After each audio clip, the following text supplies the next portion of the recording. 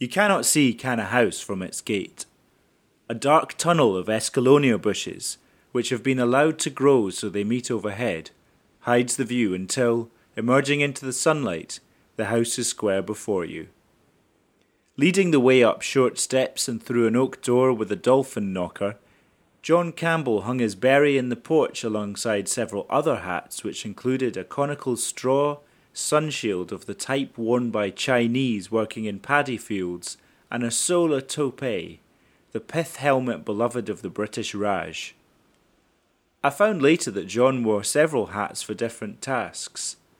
On the floor was a croquet set, in the corner fishing rods, nets and a pendant flag from the top of a buoy.